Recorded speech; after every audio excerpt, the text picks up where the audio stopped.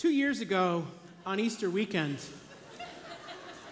I could have met you in a back alley and asked almost any price, and you would have paid it. Am I wrong? You know, aren't you so thankful that we're not in those circumstances again, even though a gallon of gas is like $90? We're just going to throw that off stage here this morning. In all seriousness, it's so good to have the building full, to know that there are so many of you next door, online. We're so grateful. You can clap. Thank you, Lord.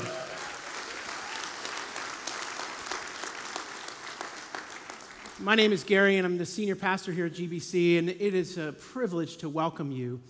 And I wanted you to know this morning that I've been praying for you. Yes, you. I've been praying that you would hear everything that God wants you to hear this morning. But I know why you're here, at least I think I do. Now you'll say, like, I was invited here, or I come a couple times a year already. But I think I know why you're here, why you've come to church on Easter Sunday. You see, you've come because there's a longing within you, in each of us, for something more, something other, if you will.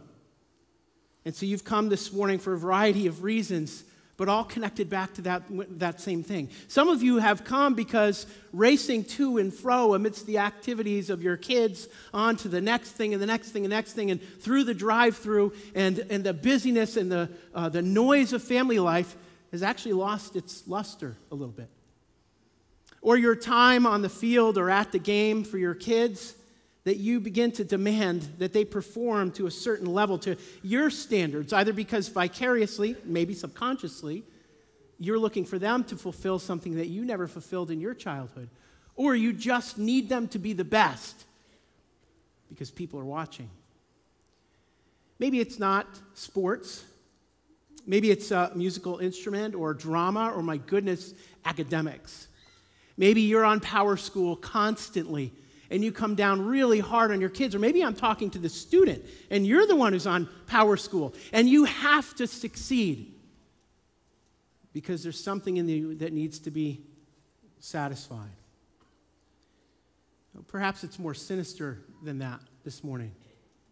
You've come because the alcohol that you use to self-medicate keeps your senses dull, and in a weird twist, it's the only reason you're able to perform under the stresses of the job that you do. But it no longer satisfies.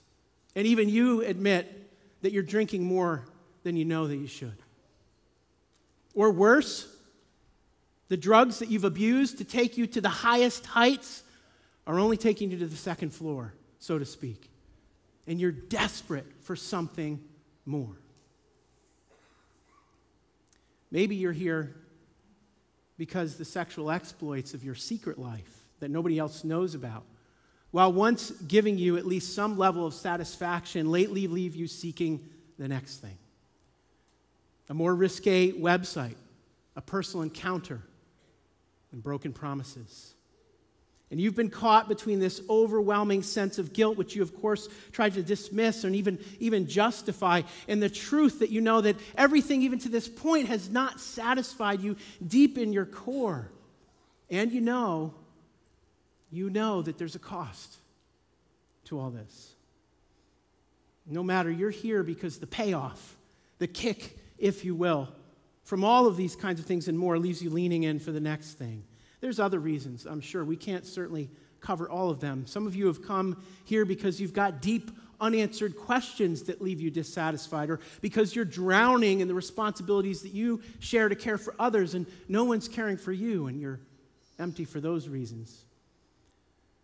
Perhaps for others, the satisfaction is what's dissatisfying. What do I mean by that? Maybe you did accomplish your goals this year or this decade. You've risen to the top, but the top has only left you looking for the next peak, whether that be an achievement, accomplishment, or even compensation.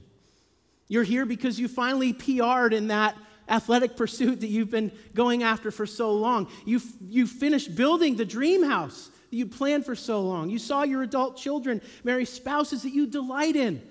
You welcomed your first grandchild. And yet still, in the depths of your heart and soul, there's a dissatisfaction that's there. Tom Brady, of all people, said it best after winning his third Super Bowl championship many years ago, he said, "Is this it? Is this all there is? There has to be more than this." And it's notable that he not only went on to play, but went on to win several more times. And even after retiring, he came back. Right? He has to keep playing because it will never satisfy. You've come because everything you've pursued has left you with this ache, this longing, this emptiness might be the wrong word for some of you. It might be exactly the right word for others of you. This knowing that there's got to be something more. And sure, there might be guilt for some of the things that you've done that you know have hurt others or that you regret, but there's also something beyond that or behind just guilt for its own sake. I know that this is why you've come, because it's why I've come too. Even as a follower of Christ, I occasionally will step into things that ultimately are dissatisfying. And I know it. And usually oftentimes they're good things that I'm looking to be ultimate things. Now, Paul Tripp said this in a little different light in one of his devotionals. He said, "In the heart of every living person is the longing for paradise or eternity." He said, we all have this longing. He says, even when we don't know it. Maybe you're sitting there this morning, you're saying, like, I haven't really thought of it that way before, but yeah, I guess you're right. He said, we have this longing even when we're not aware of it because it was placed there by our Creator. It was placed there by the one who made us. And so C.S. Lewis, the great Christian thinker and philosopher, we shared this quote before, he said this. He said, "If I find in myself desires which nothing in this world can satisfy, then the most logical explanation is that I was made for another world." And in the Bible, in the Old Testament, Solomon, the writer of Ecclesiastes, said it this way, and this is the theme and the title of our message this morning: God has set eternity in our hearts. God has set eternity in our hearts. That's that piece of you and of me. That's why we're here. And so I'm going to invite you this morning to consider that if God is in fact, and maybe you're not there yet, but if God is in fact the one who has set eternity in our hearts, if He is the one who has made us for another world, then in fact, wouldn't He be the one best to reveal to us? And that's what we believe the Bible is, God's revelation to us. Wouldn't He be the one best to reveal to us how and where that longing that we have can find its satisfaction? And so we're going to do this morning by looking at Paul the Apostle's second letter to a church he planted in the city of Corinth in the first century. And I think there are two ways to hear the message this morning. Admittedly, Paul's writing to Christians. He's writing to believers in Jesus. So if you're a Christian this morning, like me, then this passage and the time we'll spend hearing from God's word is largely a reminder. It's a reminder of the great gift, Paul will use the word treasure, the great gift that God has given to us in Christ. And He'll encourage us thereby to stop living for things that don't satisfy. All the stuff we talked about in the beginning, and others too that I'm sure we didn't name. He's calling us to return to our first love, to Jesus. Second way to hear the message this morning is you're not a Christian, or at least not at this point, not yet. And so as I share this passage with you this morning, I'm directly presenting you with the greatest gift that God offers, but it comes with a question. It comes really with a couple of questions. Isn't this what your heart has been longing for? And then I'll directly ask you as we conclude this morning, I want to have the integrity of telling you kind of where we're going this morning. Will you receive what God has to offer you in Jesus and stop living for things that you know are ultimately not going to fill you? So I'm going to pray, and then we'll look at our text for this morning. Join me in prayer. God and Father, we come before you this morning, an eclectic group of people, Lord, from all different walks of life and all different situations. Lord, many of us came through those doors this morning, and there's a variety of stresses and pressures on us. And Lord, I just ask that you would allow us to set aside those distractions, Father. God, would you speak to us through your revealed word, the Bible, this morning? Would you, oh God, be our instructor, be the one to teach us, to transform our hearts as we hear your word? Pray in Jesus' name. Amen. 2 Corinthians chapter 4, and we're going to pick it up and we'll begin by reading verses 7 to 13. Paul says this. He says, now we have this treasure in clay jars so that this extraordinary power may be from God and not from us. We are afflicted in every way, but not crushed. We are perplexed, but not in despair. We are persecuted, but not abandoned. We are struck down, but not destroyed. We always carry the death of Jesus in our body, so that the life of Jesus may also be displayed in our body. For we who live are always being given over to death for Jesus' sake, so that Jesus' life may also be displayed in our mortal flesh. So then death is at work in us, but life in you.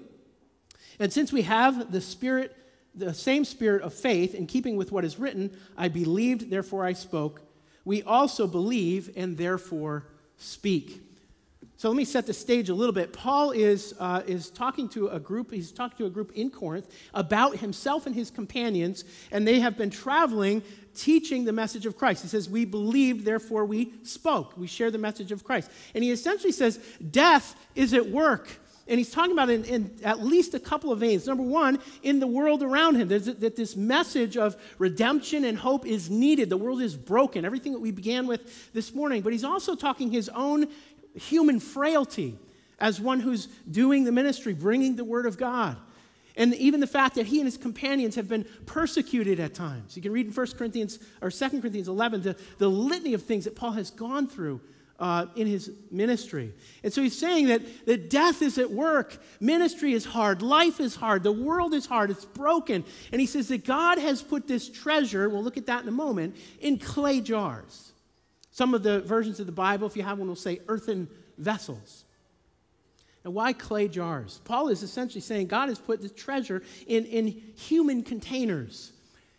Now, I was thinking about this idea of clay jars because in the first century, a clay jar would have been something that everybody who read this letter or heard it read aloud would instantly know what he was talking about. They would have had many clay jars in their home or around their house. They would have been used for noble and ignoble purposes and inside and outside the home. In fact, some scholars would say that treasures were in fact placed inside of clay pots because they were so ordinary that they were a secure place to keep something. They wouldn't be suspected of being there. Nonetheless, I was thinking about the nature of that and how do we illustrate a clay pot? Is it a crock pot? That's something that we all have, but it kind of has one use, cooking, right? And the best I could come up with, and I know this doesn't apply to you if you rent an apartment or a condo, but if you rent or own a home, probably somewhere on your property, on your shed or your garage, your backyard or somewhere, you have a wheelbarrow.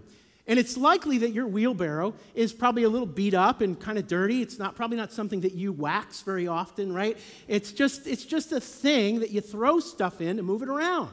It's probably something that most of you have. It's ordinary. It's something we take for granted. My wheelbarrow has a flat tire right now. It's kind of setting me back. It's springtime, but guess what? I have two, so I'm good.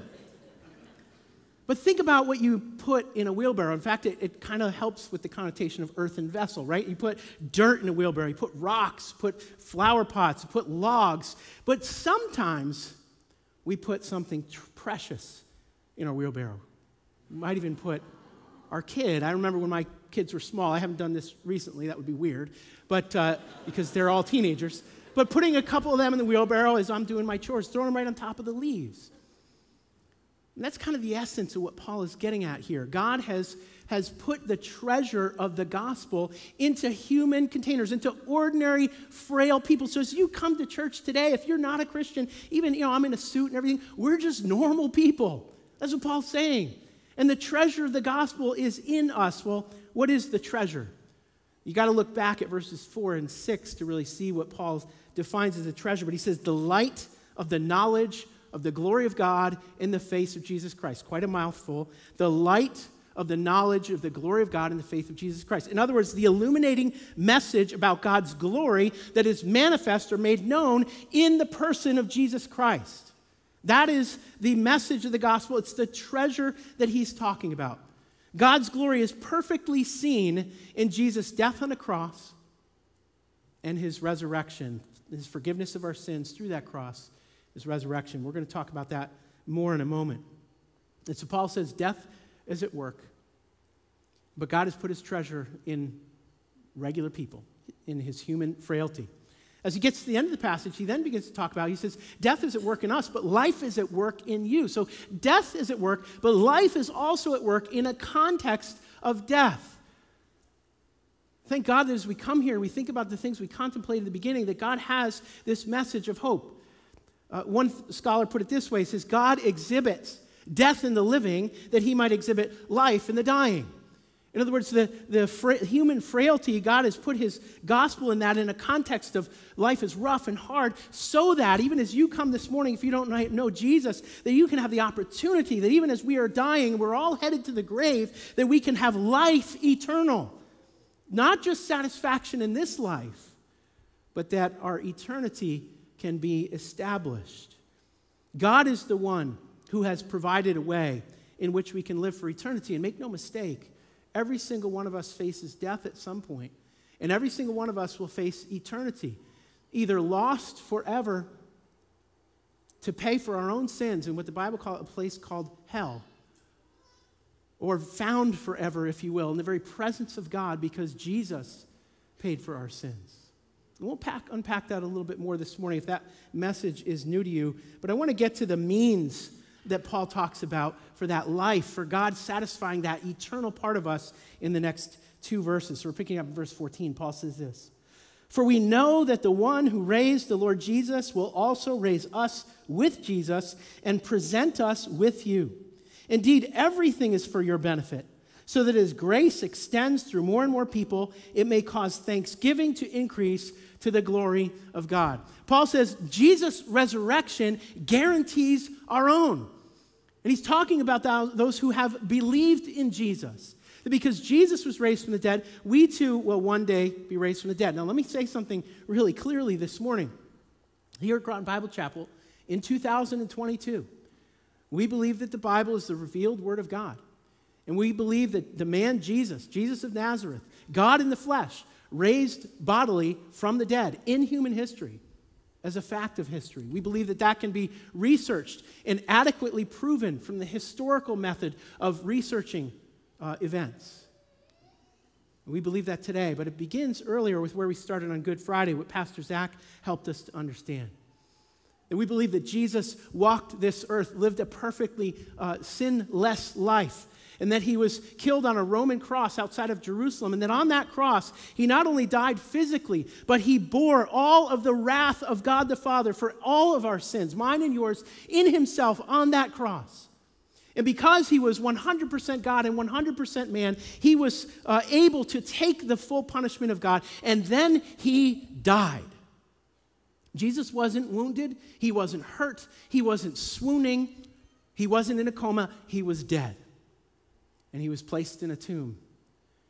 And 3 days later, we believe history, both biblically and extra-biblically, bears this out, Jesus Christ rose from the grave. And here's the deal. The resurrection of Jesus was the validating stamp of approval of God the Father in the sufficiency of that sacrifice on the cross. The resurrection was God saying, this sacrifice for sin is sufficient, and raising up the Son to victory.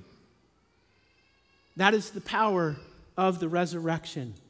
And that is what we celebrate here today. And so Paul says grace won't stop, essentially. He says grace continues to go forward and go forward as lives are transformed. Now, what does he mean by grace?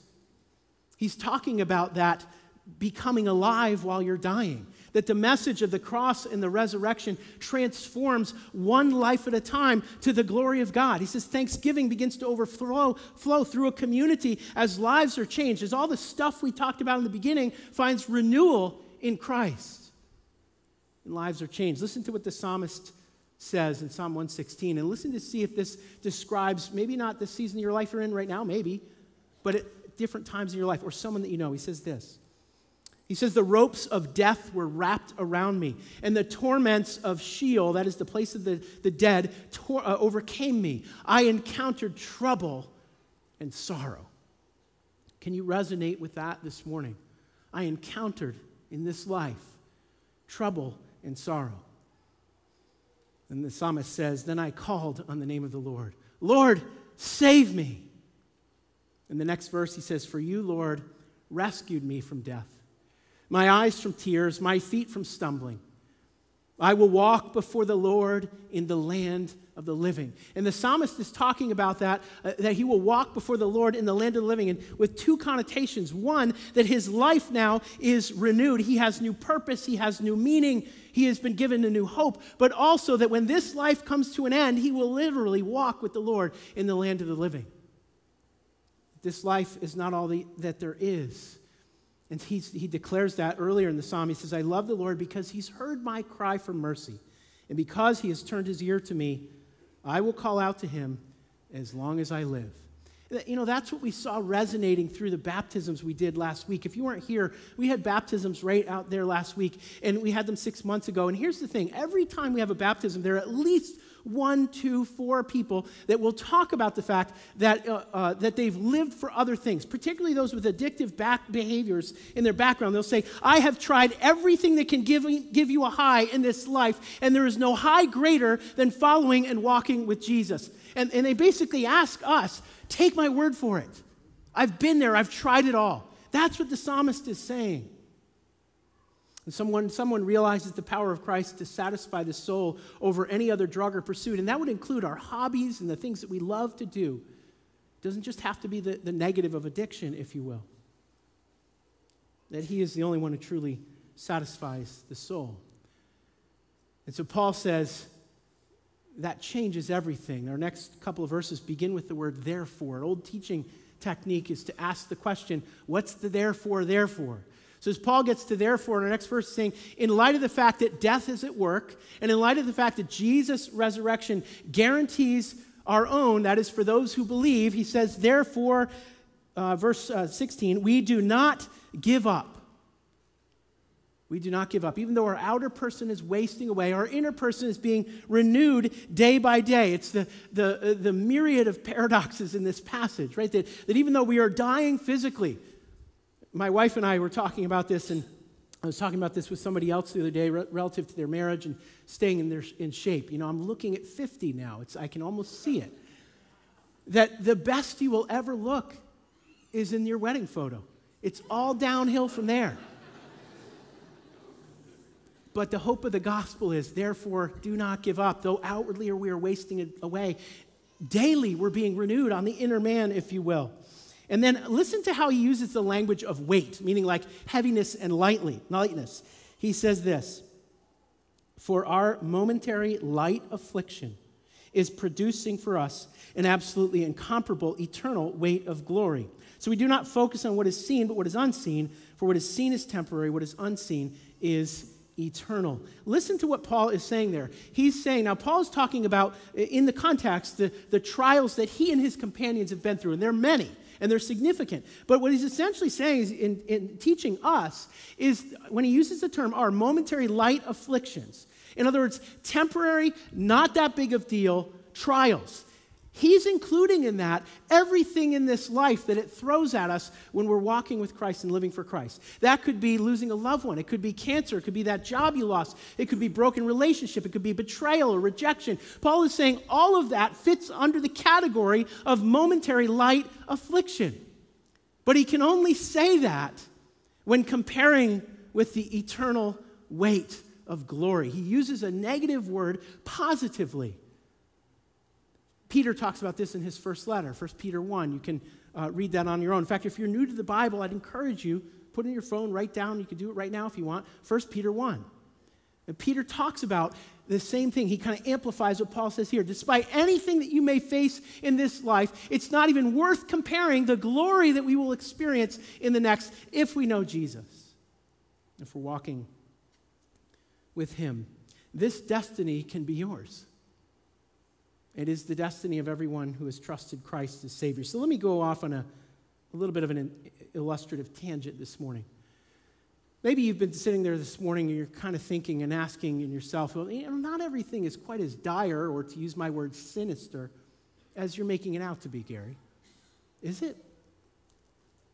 If what you're saying is true, then what's the place of noble pursuits? What's the place of high achievement? What about the drive to be an Olympian, or the pursuit of a PhD, or to aspire to be the manager or senior partner in a company?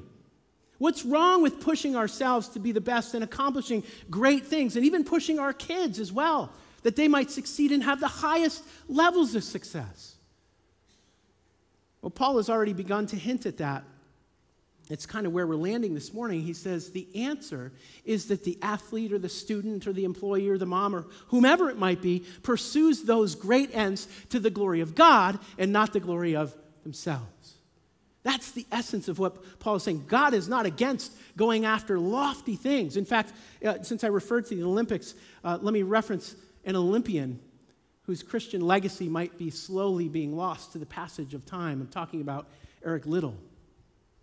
Eric Liddell ran and won a race in the 1924 Paris Olympics that he had no business running or winning, for certain. But Eric Liddell, because of his walk with Christ and his convictions, he denied running the event that he was competing for in the Olympics, the 100-meter run, and instead trained and ran and won the 400-meter race. It's a fascinating story. By the way, it's all captured in the 1981 classic film, Chariots of Fire. So your homework, if you haven't done it yet, is to read 1 Peter 1 and then watch Chariots of Fire, maybe the next rainy spring day. But Eric Liddell, who's known as the Flying Scotsman, said this about his 400-meter victory. And see how this illustrates what we're talking about this morning. He said, the secret of my success over the 400 meters is that I run the 200 meters as fast as I can. And then he says, and for the second 200 meters, with God's help, I run faster. That's what it means to walk with God and to pursue the greatest ends. In fact, the most famous quote Liddell ever said is this. He said, I feel that God made me for a purpose, but he also made me fast. And when I run, I feel his pleasure. This idea of walking with Christ and not pursuing the things of this life for our deep satisfaction is not a giving up of doing things with excellence or great skill or using all your talents. And I wonder this morning, have you ever known what it is to give everything you've got to some endeavor, to pour yourself out, even to the point of exhaustion, using all of your skill, strength, talent, all of it, and to know that God is pleased by what you're doing, to feel his pleasure? I can tell you in my life, I've felt both.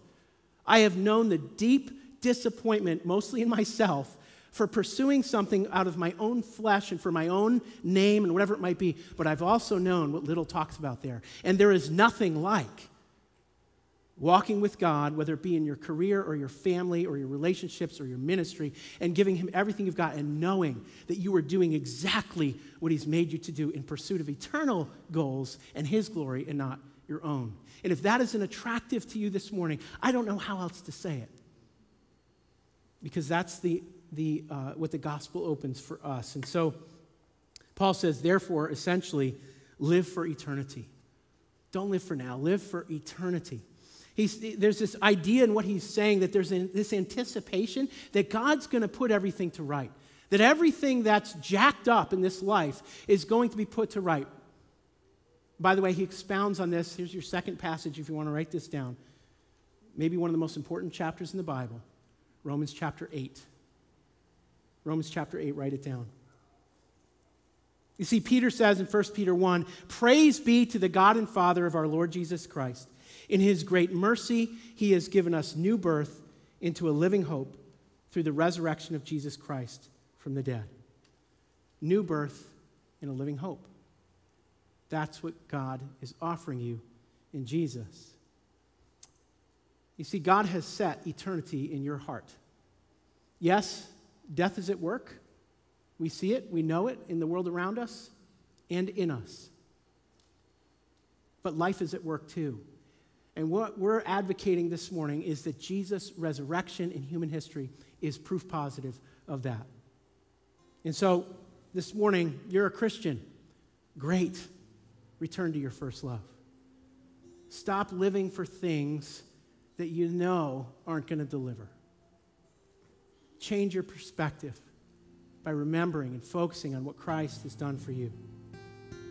But if you're not a Christian this morning, at least not for the next minute or two, I want to put that question to you again.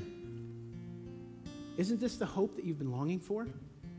And will you receive the offer of what God has for you in Jesus Christ and stop pursuing things that leave you empty? You say this morning, how do I do that? The Bible says that happens by repentance and faith. Repentance is simply turning away from all those pursuits, even the good ones, turning away from your sin, turning away from trying to find satisfaction in everything else, and turning in faith to Christ and saying, I believe what you did on the cross was for me, and I want to begin to walk with you today. So I'm going to ask you to bow your heads this morning as we close in prayer, and I'm going to pray on your behalf. I'm going to ask you if you are ready to receive what Christ has done for you and begin walking with him today. I'm going to pray on your behalf. You can pray kind of in your heart as I do that, and then Johnny's going to lead us in a final song. Pray with me this morning. Oh God, I thank you for my friends this morning, all who have come. And Lord, I know today that you have foreordained that there be some who came through those doors this morning lost and deeply dissatisfied and will leave here as a child of God. And so God, I just want to pray on their behalf this morning. Father, God in heaven, I'm ready to leave it all behind. Lord God, forgive me for my sins. I'm turning away from all the things I've pursued that have just left me empty and broken and searching for more. And I'm turning in faith to what Jesus has done for me on the cross, receiving that into my life. God, I want to walk with you beginning today. I don't know everything that means, but in my heart today, I'm stepping away from my old life and by faith in Jesus, stepping into a new one. Thank you that I can know that my eternity is set. I pray in Jesus' name. If you prayed that prayer with me this morning, I want to ask you to just turn to the person next to you as we're singing or when we conclude and just say, I prayed that prayer. Just tell them. Be bold. Come up front, tell Johnny, I prayed that prayer. Grab me, say, I prayed that prayer. Grab somebody in the front row. I prayed that prayer. Tell us so that we can connect you to the church here. Go ahead and stand together and we'll sing this final song.